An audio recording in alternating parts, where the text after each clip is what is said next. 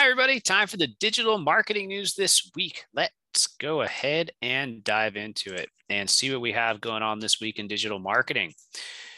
All right. So first thing is Facebook has unveiled new marketing tools. It's called Ad Strategies. So Facebook recently released Ad Strategies, which is a new marketing automation tool that helps you build complete customer pipelines. According to Facebook, people who use the new tool saw improved performance with less setup as compared to other tools. You can use the new tool to sell products, services, or subscriptions. As of now, Facebook is rolling out ad strategies to a select group of marketers. So keep an eye out for the new tool that Facebook just came out with. It looks pretty exciting. And I really like this idea that they've got automation and complete pipelines. I feel like I'm seeing a lot of that right now. I'm actually seeing a lot of people just building things completely in ClickFunnels. And, if you have kind of this one cohesive universe that allows you to really do all the different things you need within customer nurturing, that obviously is a big benefit. Next thing, LinkedIn pages now support long form content. So if you need to publish long form content on LinkedIn, you can do that now. In the past, they were restricted by character count. And now this allows you to get longer articles out there that you couldn't in the past. LinkedIn is also launching live events, which combines live streaming with event planning. And that is something I'm seeing more and more people going live on LinkedIn in general. And these live events should be pretty cool also. Next thing, Google says website themes impact SEO. So I thought that was kind of interesting. John Mueller said that it's a great idea to test drive a website theme before putting it in production. I feel like that is totally correct. I don't know what theme your website's built on, but we only work with select themes here and themes that we know are proven. And we've got a specific process around building a site with. If you're jumping from theme to theme, you never know what you're going to get. I could go on a whole rant about that right now, but some themes are obviously terrible and they've got really bad things for SEO and other things as well. Next thing, YouTube now includes more insights in mobile analytics. So it's rolling out additional analytics. For starters, you're going to have access to monthly revenue, which is really great. It shows you estimated revenue for the current month, as well as historical monthly data.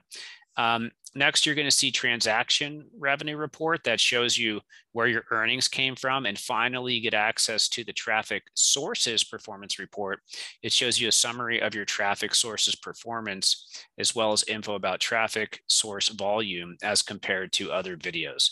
Those updates just came out this week. This new granularity inside of YouTube is fantastic. And I would only expect that to expand. Next thing, Facebook highlights topics to watch for Q2 2021. So Facebook's new topics to watch report is out, and it lives up to its name by identifying six topics that show year-over-year and month-over-month growth patterns. So these are topics that really grew in Q2.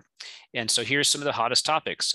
Wedding receptions grew quite a bit, pop-up retail, pet sitting, and then here are the hottest topics on Instagram: family reunion, car rental, drag show. So kind of interesting.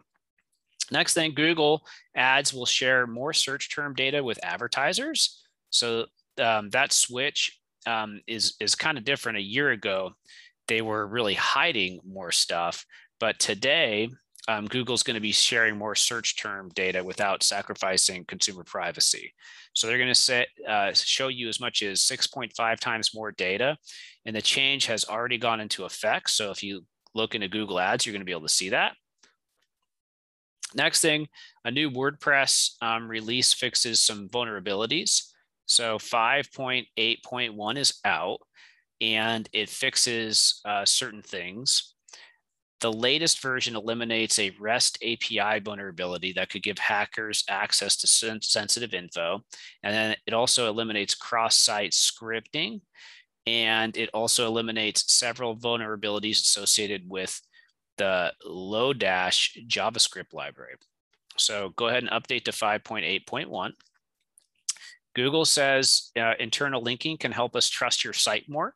I can't tell you how many times I've done an internal linking project and seen a big benefit in the rankings. Essentially, if you've got one page and you show all the other pages that you have associated with it through great internal linking, it ends up being a really positive thing for apparently credibility and then also rankings.